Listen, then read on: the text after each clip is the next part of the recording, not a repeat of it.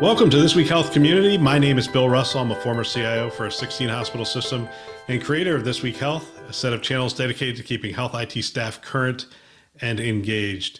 Today, we have an interview in action from the 2023 fall conferences of Chime in San Antonio and Health in Las Vegas. And we want to thank our show sponsors who are investing in our mission to develop the next generation of health leaders. And they are Olive, Rubrik, Trellix, Medigate, and F5. Check them out at thisweekhealth.com. And here we go. Here we are, another interview in action, live from the Health 2022 conference in Las Vegas. And we're in the InterSystems booth, and we're with Don Woodlock, Vice President of Healthcare Solutions. That is correct. What does that really mean? What's your role? So I run our healthcare solutions business here, basically, which is a couple product lines. TrackCare, which is an outside the US EMR, and an integration product line called HealthShare. So those two are mine. Yeah. InterSystems. We're going to talk about HealthShare. Great. Because my audience is predominantly healthcare providers in the States. Awesome. Now, HealthShare's been around for a while now. Yeah, about 15 years. 15 years. Yep. How has it evolved? I mean, when at St. Joe's, when we first implemented it, we were essentially pulling in all this data from all these disparate sources. Yep. We were trying to deliver metrics back out to our clinically integrated network. And the data quality was a challenge. Data governance was a problem. And then getting the data back out into the workflow. That's what I remember 10 years ago. Yes, that's right. So how has it evolved? So we still do that as a foundation.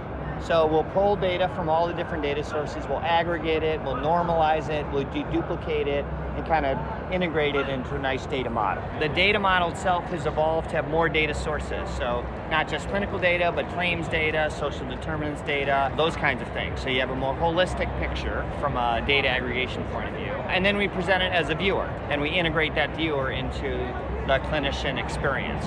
So we've done a lot more work with integration back into the workflow from those days, so we can embed right within the Epic frame, right within the Cerner frame or Athena Healthcare, so you can see that unified care record. But we can also do notifications, alerts, outbound transactions, do other sorts of things to sort of get the benefit of that flow of information to the caregiver so he or she kind of knows what's going on with their patients. Well, and that was one of the things we were using it for, is everyone said, well, if you get all the EHR data together, you're good.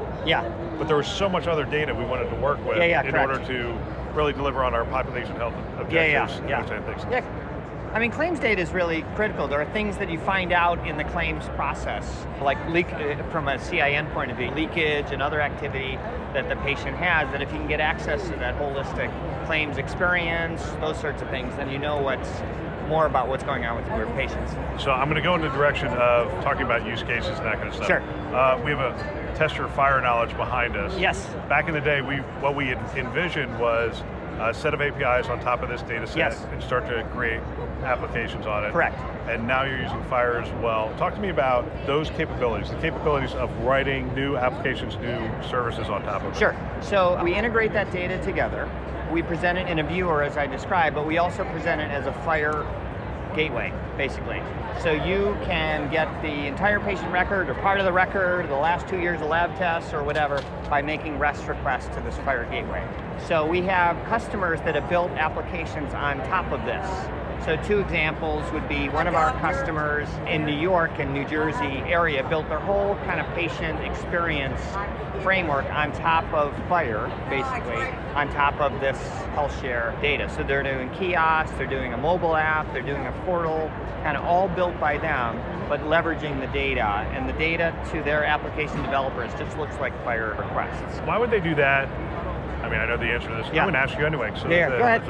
Why would they do that instead of doing it on top of the EHR itself? Well, in their case, there are some APIs and whatnot. In their case, they had outside data that they wanted to integrate in as well to this patient experience. So their whole CRM system and the EMR system and the Pop Health system are all brought together in HealthShare in this case. And the experience that they wanted to have with their patients really was enabled by the data from all three systems.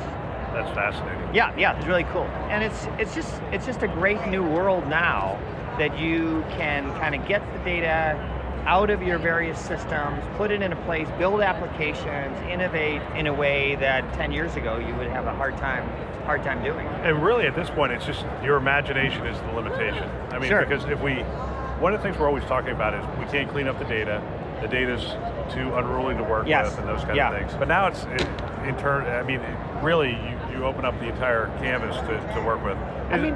Oh, go ahead. The reality is there's still work to do on data quality. Always. You know what I mean? Always. So I won't mislead you. It's not a magic bullet. No, I know that. But it's a better world, I think, in terms of kind of the flow of information and those kinds of things. All right, we'll get back to our show in just a minute. We have a webinar coming up on December 7th, and I'm looking forward to that webinar.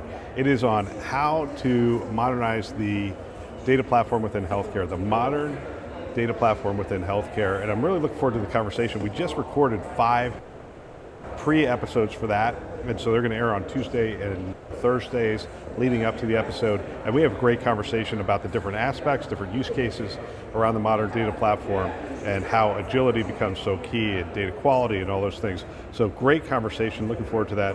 Wednesday, December 7th at 1 o'clock. Love to have you join us. We're going to have health system leaders from Memorial Care and others. CDW is going to have some of their experts on this show as well. So check that out. You can go to our website, thisweekhealth.com. Top right-hand corner, you'll see the upcoming webinars. Love to have you be a part of it. If you have a question coming into it, one of the things we do is we collect the questions in the sign-up form because we want to make sure that we incorporate that into the discussion. So hope to see you there. Now back to the show. Is there anything around AI models and machine learning in terms of layering stuff on top of your data sets? Because one of the challenges we're having with implementing AI models on top of the data is a data quality problem. I think data quality has to be this high, let's say, if you're a human looking at a chart. Right. But it has to be higher when you get into analytics, machine learning, and those sorts of things, because you don't have the human brain able to sort of digest different ways of putting the same thing. So I think the data quality bar is actually rising even higher as we all try and put the data to use in analytics, research, machine learning, and those kinds of things. So we appreciate customers that really value data and value having it be nice and clean, because we kind of specialize in the technologies that allow that. That's fantastic. But I do think that AI and ML, I'm not sure they're really going to take off outside of radiology, let's say, where they're working until the data is administrative. Yeah. Until the data gets a little bit cleaner. I just think that's a necessary step. It takes a little bit of time. Yeah. Don, I want to thank you for your time. Yeah, sure. Nice to see you again. Appreciate it. Another great interview. I want to thank everybody who spent time with us at the conferences. I love hearing from people on the front lines, and it is phenomenal that they have taken the time to share their wisdom and experience with the community, which is greatly appreciated.